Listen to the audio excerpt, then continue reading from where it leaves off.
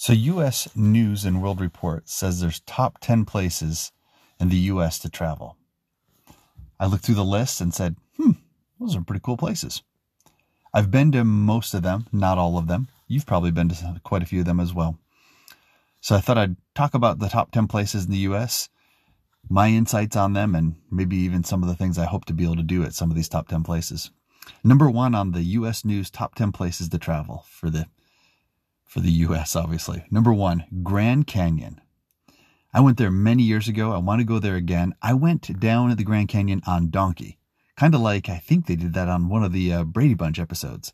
Next time, though, I want to go by train. There's actually a Grand Canyon train, and there's a Grand Canyon hotel, and you can kind of get this, you can actually get a package for a family to go or couple or whatever to stay at the Grand Canyon Hotel and go to the Grand Canyon through part of it on a train, if I understand correctly. I don't know how much of it you can actually go because it's pretty deep. And I don't know how far that train will go in. I know on the donkeys, if you go on a donkey, you have to be under a certain weight limit. It's usually like 230 or 240, 230, 240 pounds.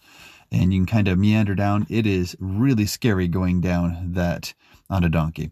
You can also just look at the top and look down through the Grand Canyon. I definitely do not suggest Grand Canyon when it's super hot, though. It's Arizona, and Arizona is really hot during the middle of the summer. So try to go early spring, late summer, early fall if you can. Yosemite is number two. I automatically think of El Capitan, the rock climbing and all that stuff. If you have an opportunity to go as a family, though, it is just so beautiful. Lots of waterfalls, a lot of green, of course, mountains. Pretty amazing place and definitely worth it. That one, of course, in California, and you could spend a couple days there. There's a lot of picnicking places to picnic or hike. There's some really easy hikes and more difficult hikes. Pretty much whatever you want to do: rock climbing, hiking, eating, just driving around. A lot of people just drive around there. Number three on the list is Yellowstone. It's wonderful to go to Yellowstone any time of the year. But snowmobiling is the next thing that I would like to do just outside of Yellowstone, to see some of those big animals that you'd see inside of Yellowstone, but to see them on a snowmobile. Obviously not too up close, but that would be spectacular. Sometimes you have an opportunity to go to Yellowstone right after there's been a forest fire, and it's amazing how the regrowth happens and to see rebirth of a forest, if you will. Number four is Maui. I've been to Hawaii, but I haven't been to Maui in particular. I've had a friend growing up, his parents went there and spoke extremely highly of it, and I definitely want to go there sometime. Number five, Glacier National Park. I haven't been there either yet. And of course, that sounds really amazing to see these natural wonders, if you will, see the glaciers and enjoy that. So that's going to go on the bucket list. Number six, New York City. I grew up in upstate New York and didn't go to New York City a lot when I was younger, but since I was about 20 years old or so, I've been there several times. When my wife worked for JetBlue, we were able to go and as I've mentioned before, fly out to overnight on like a Friday night, get there early Saturday morning, play all day until about 4 or 5 p.m., jump in a taxi or take the metro back to the airport and then fly home. And so there's just so much to New York City to say what to do. You can look at all kinds of lists, but that one is. And you can go to New York City. You could spend a lot of money there. I remember one time we had a cab that took us an hour drive from downtown Manhattan from Manhattan to the airport. And it was about a $90 or $100 trip. And it was supposed to only be like a 30-minute drive, 15-minute drive or something. But with New York City traffic, it was an hour-long drive. It was $90 or $100. And it's pretty pricey. Some of the food places there you can eat really cheap. You can get a nice big old pizza at some places for $5, $6, $7. And other places you can pay $40, $50 for a deluxe pizza. So totally up to you.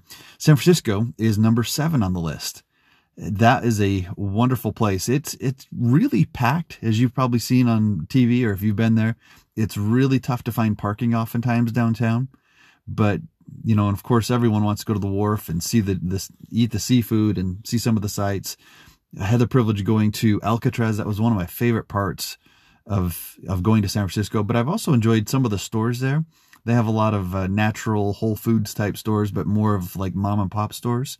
And that can be really cool. The Ruth's Chris in downtown San Francisco is It's located like literally just in the midst of everything else. And of course it's Ruth's Chris. It's got great steak. So that's a yummy. Number 8 is New Orleans. My family, we drove through here and then stopped through New Orleans just a few years after Hurricane Katrina.